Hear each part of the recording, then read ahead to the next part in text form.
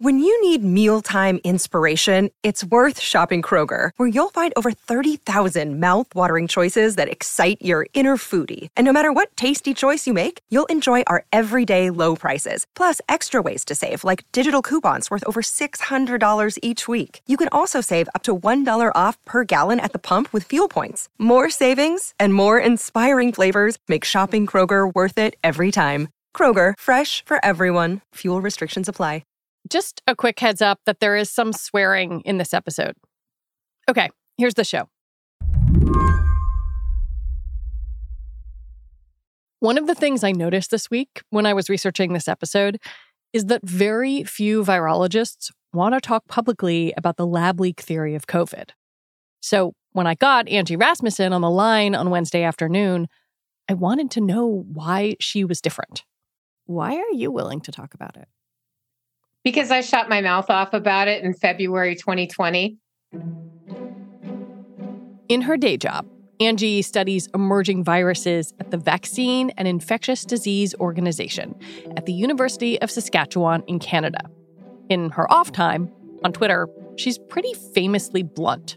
I don't remember what I called Tom Cotton, but it was something probably not very nice, because he was at the time saying that, you know, for sure this was manufactured and it may have been intentionally released, it may have been accidentally released, but this is the product of, you know, so-called gain-of-function research and possibly a bioweapons program. And even back then, when we knew very, very little, that did not seem plausible to me at all. It is definitely possible to get sick in a lab that handles pathogens. Angie is the first person to admit that. It's something that I worry about every day. Right behind me is a containment lab that I work in. Right now, there's nobody in there. Oh, yeah. And that's actually a tuberculosis lab. But I work in the lab right next door on the other side of that wall. And maintaining proper biosafety protocols is something that means a lot to me, because I literally don't want there to be a lab leak in my own community with me as the index patient when I'm working with SARS coronavirus 2 or anything else. I think that, you know, most virologists who are doing this work, it's something we're keenly aware of the possibility of having happen. But it's not what Angie thinks happened in the case of COVID. Indeed, she co-authored a paper published last year in Science magazine saying SARS-CoV-2, that's the virus's formal name, came from a market in Wuhan. She is firmly Team Zoonotic Spillover. I'm on the so-called Zoonotti. That's one of the names that some of the lab leak proponents have started for us. Oh boy. We're like the Illuminati, except I guess the virology and evolutionary biology version of that. Some other people call us the Zoo Crew. But yes, I think I'm like the head bitch in charge of like the Zoonotti. But Angie also has an open mind. She's willing to blow up her own hypothesis. What I wanted to know is whether this week's news from the Energy Department submitting a vote in favor of the lab leak theory was enough for her. Today on the show, why Angie is still skeptical. I'm Lizzie O'Leary, and you're listening to What Next TBD, a show about technology, power, and how the future will be determined. Stick around.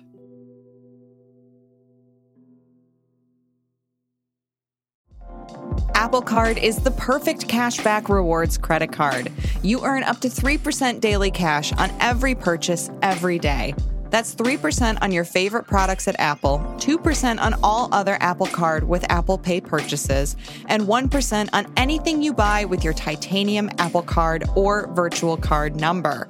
Visit apple.co/card calculator to see how much you can earn. Apple Card issued by Goldman Sachs Bank, USA, Salt Lake City branch. Subject to credit approval. Terms apply. Hey everybody, it's Neil. I've got some huge news. Decoder is moving to Mondays and Thursdays. We're adding a second episode of the show. On Mondays, we'll have our classic interviews with CEOs and other troublemakers. I think we're going to have to start having conversations about how do we pay those jobs that can't be done by AI. And on Thursdays, we'll be explaining big topics in the news with Verge reporters, experts, and other friends of the show. There's a new generation of people on the internet. Google search has always sucked for them. So, there's no reason for them to be loyal. They can just go to TikTok. This is going to be really fun. I'm very excited about all this. So go subscribe wherever you get your podcasts now. Back in 2021, the National Intelligence Council put out a report evaluating different theories of where COVID-19 came from. In that paper, 4 intelligence agencies thought the origin was zoonotic, with low confidence. 2 were undecided. And the FBI, with moderate confidence, thought it came from a lab. This week, the Wall Street Journal broke the story that the Energy Department, which was part of that original report, had now shifted to favor the lab leak theory, with low confidence. The DOE report is classified, so we can't fully evaluate it. But I asked Angie what she thought of the journal story when she read it. It was really light on any details. Essentially, that reporting said, well, the DOE says that, with low confidence, it's a lab leak. And that was it. No evidence. These IC assessments are from a minority of the 8 different IC intelligence community. Yeah, exactly. These conclusions that it was a lab leak have come now from 2, the FBI and the Department of Energy. There's 4 others that have said with low confidence that they think it's a natural zoonotic origin. And then there's 2 that are undecided. So I would say that is a minority of the IC agencies that have been looking into this while the investigation's ongoing. And I understand that, intelligence is like spy stuff, and some of that will be classified and not declassified. It's really impossible to say how confident I should be about any of this, how much it would move the needle, because, again, I can't evaluate that evidence.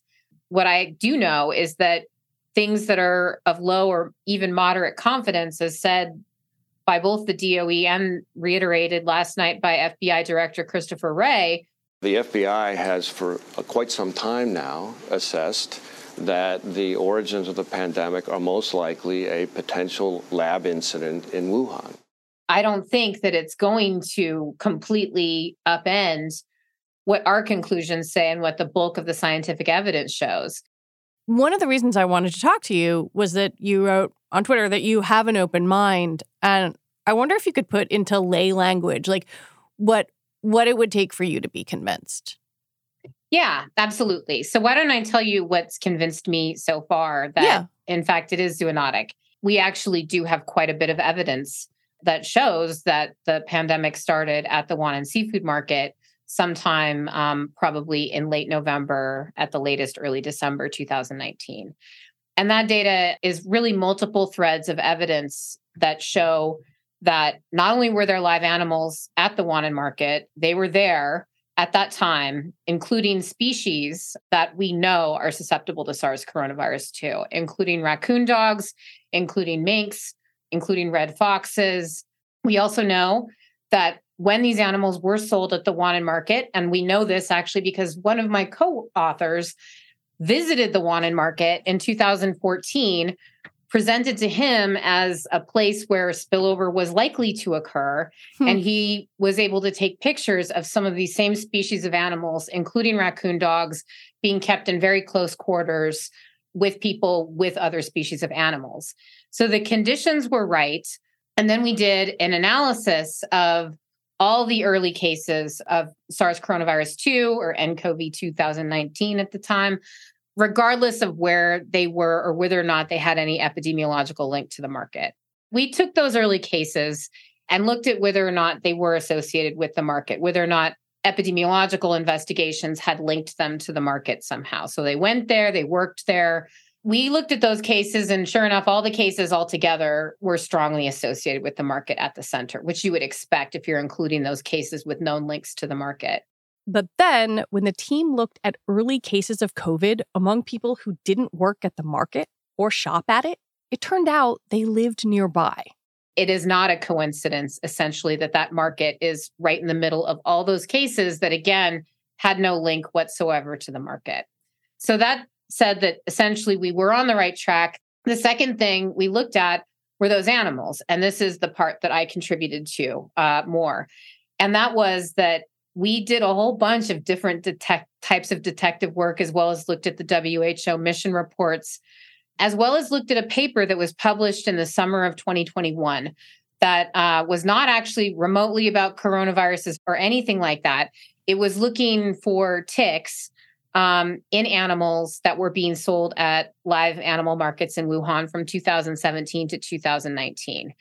And even though the WHO mission report said that there were no live animals being sold at Wuhan, this paper conclusively showed that, consistently, actually, all these different species, including all these susceptible species, were sold there from 2017 into late 2019, when the pandemic started, until the market was closed.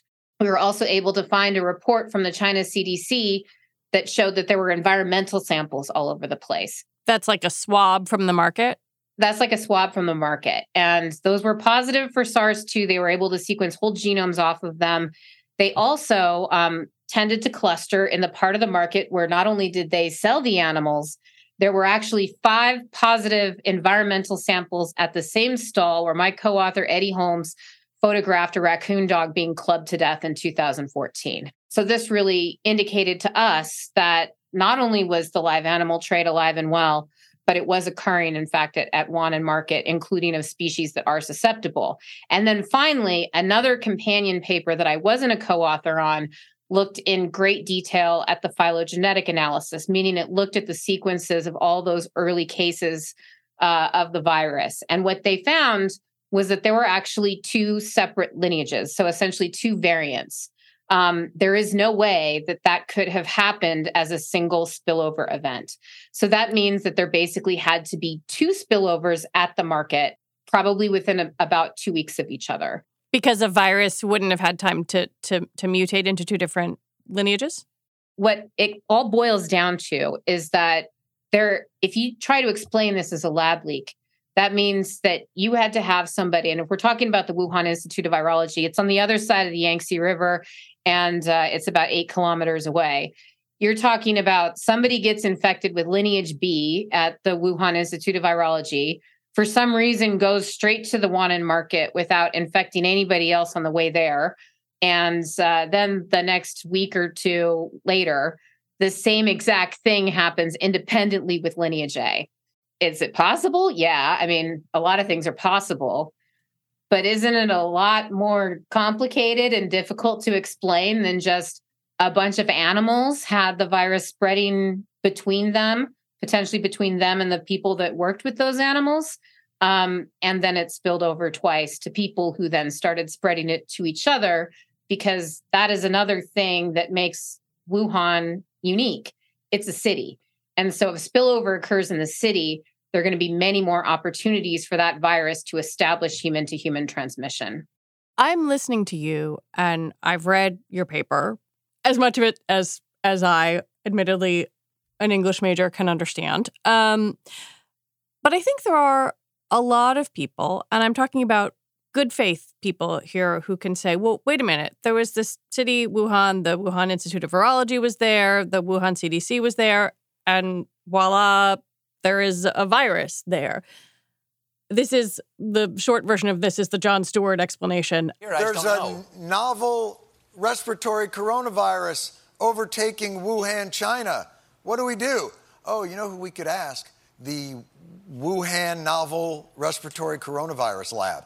The disease is the same name as the lab. That's just a little too weird, don't you think? How do you feel about that? Like, how do you want people who have that occur to them to think about this?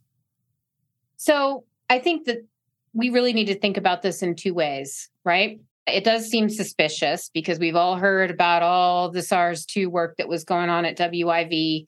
And we've all heard, that what are the chances, let's just say at any lab in Wuhan, let's say they found the precursor virus. That's why it would completely change my calculus. And that's why I would revise my view to actually think that it was a lab leak. And the reason for that is, what are the chances? What are the chances that a virus would naturally emerge on the other side of the river when the lab had the same virus in its collection and just happened to be using it. To me, that would be a high indication of a lab-acquired infection. But that's not what we have evidence of.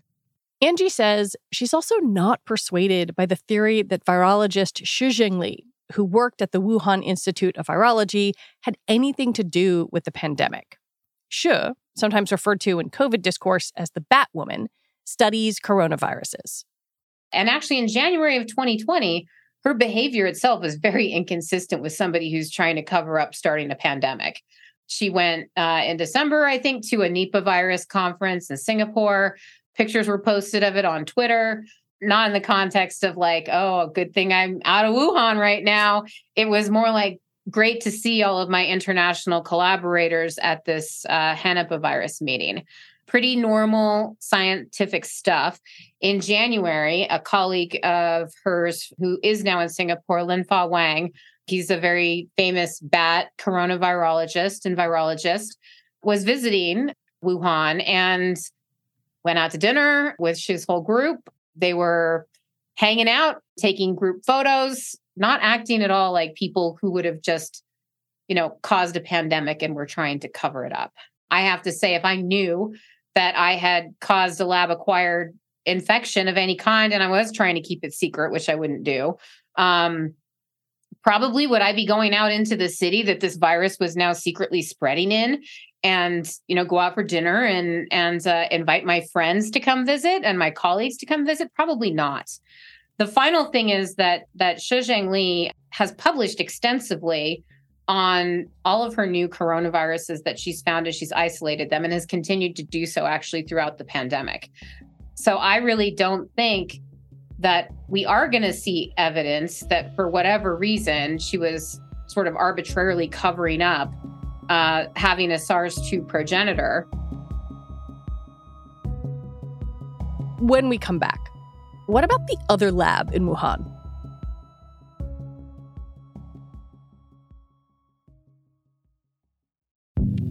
Hi, this is Dahlia Lithwick, host of Slate's legal podcast, Amicus.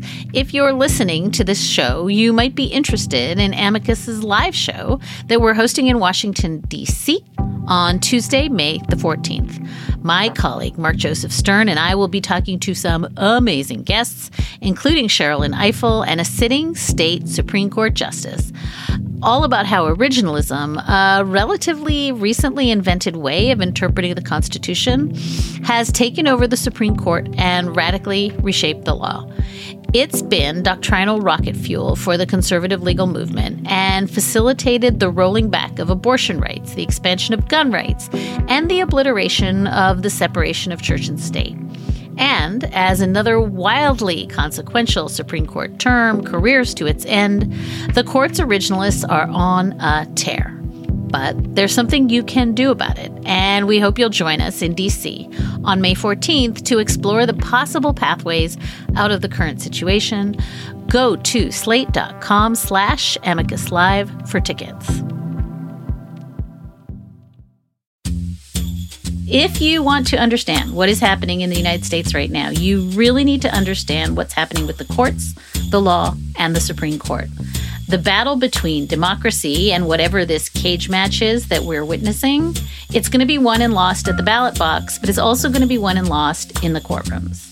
I'm Dahlia Lithwick. I host Slate's legal podcast, Amicus, and we are doubling our output, bringing you weekly episodes from here on in, because how else can we keep an eye on the many trials of Donald Trump, the conservative legal movement's assaults on our rights, the Supreme Court's latest slate of environmental gutting, gun safety eviscerating cases on the docket. So follow Amicus wherever you get your podcasts. New episodes dropping every Saturday morning. What Angie comes back to is not the Wuhan Institute of Virology or the other labs there. The thing that she says sets Wuhan apart from a number of other similar places is a well-documented live animal trade. And that in itself creates a risk, a known risk, that exactly mirrors the risk that was recognized at the time of the SARS classic epidemic and emergence. The other thing is that spillovers actually happen pretty frequently, including spillovers of SARS-related bat coronaviruses. And some models have, we can't ever really know the number, but some models have estimated that there could be tens of thousands, potentially even hundreds of thousands of spillovers of these viruses every year, just in East and Southeast Asia. Now, why don't we have hundreds of thousands of pandemics every year? I'm very glad that we don't. But that's because a lot of the time spillover happens and it's a dead end. One of the reasons it can be a dead end is that there's no other person in very rural areas to pass that virus on to. But in a city, in a market where a lot of people are indoors together, they're in contact with those animals that are kept at the market, they're working at the market all day, there are many, many opportunities for a very lucky virus that happens to be very good at growing in a variety of different species, which we now know that SARS-2 is, to establish human-to-human transmission chains. In a city of 11 million people, that actually argues, I think, strongly for zoonosis, because you actually would have the opportunity in these circumstances to establish that human-to-human transmission and gradually spread it throughout Wuhan and then throughout the rest of China and then throughout the world. I wanted to ask you about the other research lab, the Wuhan CDC. There's some reporting from CNN that whatever the DOE assessment is that it's based on something about that lab. And I saw you tweeting about this as well. I wonder what you could tell me about that lab and then why you kind of went, meh, no. Yeah, so we never really went, meh, no. We were like, oh, interesting. This lab is, right down the street from the Wuhan market. According to the WHO report, they moved there on December 2nd. Now, when you move a laboratory, you're not moving over your whole lab in the morning and then just decide to whip up some virus cultures in the afternoon. Usually it's a lot more work than that to actually move an entire laboratory. Could there have been an accident or an issue in the course of moving? Maybe. But it's not clear that they actually had relevant samples. So there was one guy at the Wuhan CDC who had collaborated with some people, and that's because he was mainly involved in doing field work with bats. And this is Dr. Tian? Yeah, this is Dr. Tian. So he, has been very involved in all this quote unquote adventurous work, going into caves, trapping bats, taking samples from bats, sometimes taking samples from other animals too. This is important work, virus discovery work. But importantly, this guy was not actually so much of a virologist. He wasn't bringing bats back to the Wuhan CDC. But in all of his papers, anytime there was any sort of virus isolation, it was clearly done somewhere else where they had an appropriate containment lab, and also probably where they had expertise in growing viruses. Because despite what you might think and how some people portray this, viral genomic sequence is not a recipe. You can't just do something like on CSI where you type in a sequence and then, your little virus printer is going to spit out a custom virus. It doesn't work like that. And it's actually technically pretty difficult. Whether you're talking about isolating a virus from a tissue sample that you've collected or a fecal sample that you've collected, that's even more difficult. To making a reverse genetic system based on a sequence. Now, it can all be done, but is it something that some guy who's mostly famous for going out and catching bats is doing in his spare time? Probably not. And it's pretty clear from looking at his work that he wasn't doing any kind of, virus isolation, much less cloning viruses and making chimeric viruses and doing all this gain of function-y stuff that a lot of people have implicated in this. And again, we don't know what the DOE's evidence was, but it doesn't explain how you would then have two spillovers 2 weeks apart. And if Dr. Tian was the only one who was working on those bats and those things at the WCDC, then what? Did he get infected with lineage B, go have lunch at the Wuhan market, and then 2 weeks later got infected with lineage A? I mean, I suppose that it's possible, but I just don't think that that's a very likely explanation. Given the limits of what China is willing to share, can we ever know? There's a lot of speculation about China covering things up and not telling the whole truth and being secretive. And, that seems to be kind of across the board, how the Chinese government operates about a lot of things. That doesn't mean that we cannot trust any of the evidence we have from China. That also doesn't mean that we'll never find the answer. But one thing that's very clear to me, and that I don't think people really appreciate, is that in the course of talking about these deleted databases and all these hypothetical things China has done to cover up a lab origin, people are overlooking the things that we all know that they've done that potentially would cover up a market origin. And that is going to make it more difficult for us to conclusively demonstrate that that's how it started. For example, January 1st, 2020, Wuhan Market, the world found out the day before about this new viral pneumonia that was spreading. And January 1st, Wuhan Market shut down, all animals removed, property disinfected, animals probably culled, animals not mentioned, and the market has not reopened. So it's not selling animals, it's not selling meat, it's not selling produce, it's not selling seafood, it's not selling shit. And on top of that, Michael Standard has reported fairly extensively as he could when he was still in China, that in the farms in Hubei province, all of those farms have been shut down and they also have not reopened. So not only can we not get samples if they weren't taken from the animals that were actually at Wuhan, we can't even go investigate the sources or the potential sources for some of these samples. Angie says it would be extremely helpful to compare any animal samples, if they existed, to the environmental ones gathered in cages and processing areas at Wuhan Market. We have this sequence data. Now, I'll just explain very, very quickly that when you sequence stuff, it's agnostic about what species you're sequencing. So you get all these little fragments of sequence called reads, and there's millions of these. And so you use bioinformatics to assemble these into intact sequences. The paper that was published by the China CDC, led by George Gao, on February 25th, 2022, the day before our preprint came out, showed that there was lineage A at the market as well as lineage B, which was new for us, even though we'd predicted it, and actually compelled us to get our preprints out the next day because we thought it was important. That paper concluded that there was a stronger association between the viral sequences and these other sequencing reads in those samples from humans. But what it didn't show was what other species had sequencing reads in there. And there were a lot of unmapped reads. And basically, if we had the raw data for those sequences, we could find out what species those unmapped reads were mapping to. And so you could see that's a raccoon dog, Correct. That's a whatever. Exactly.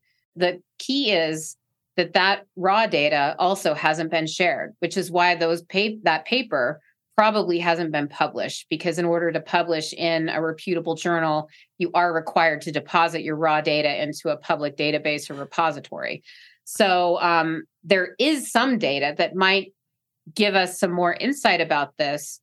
But because there was a concerted effort, I think, to not look in the animals when it was clear that this was associated with a market where live animals were sold, there was a real effort, I think, to prevent that data from ever being collected and to prevent access to anything that would really implicate the live animal trade. Because again, that's been recognized as a risk for the last 20 years, ever since SARS emerged. And it's a little embarrassing that this happens, despite the fact that there was a lot of effort put into trying to prevent that from happening. How much does solving this riddle, pinpointing the origin, matter? Like, might we be better off if sort of societally people could say, like, okay, this could have come from, zoonotic transfer. It could have come from some type of lab accident.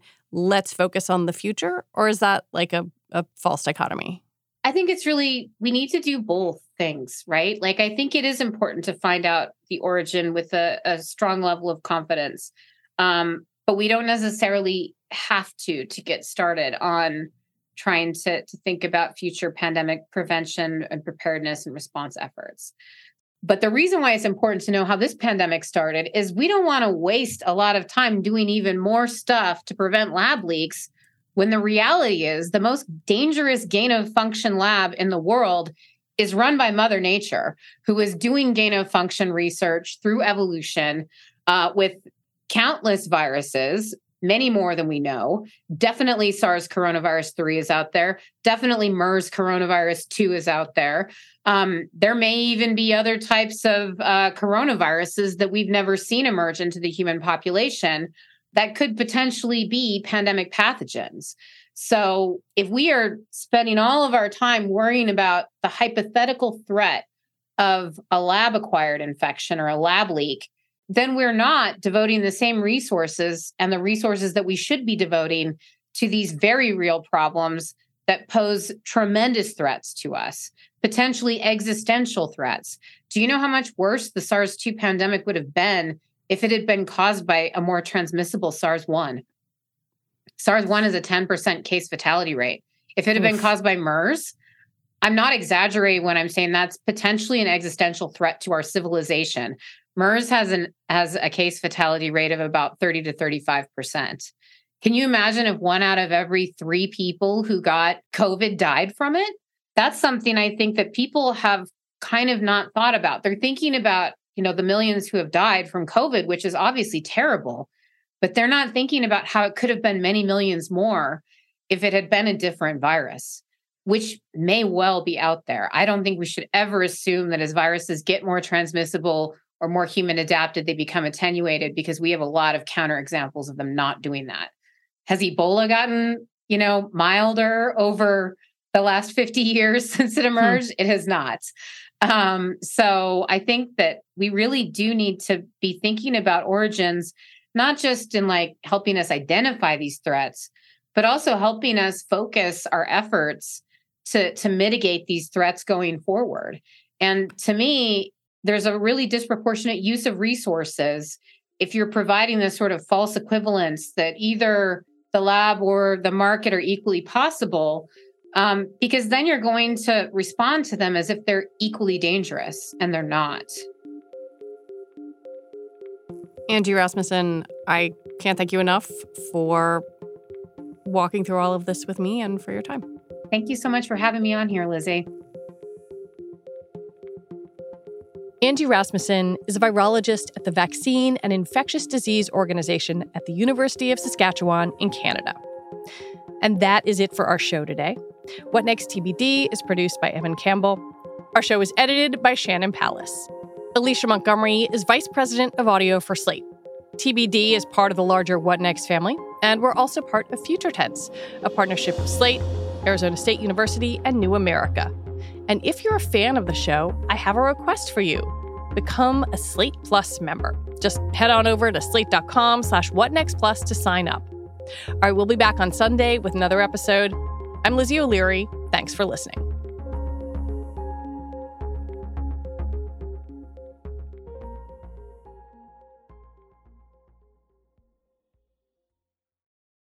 It is Ryan here, and I have a question for you. What do you do when you win?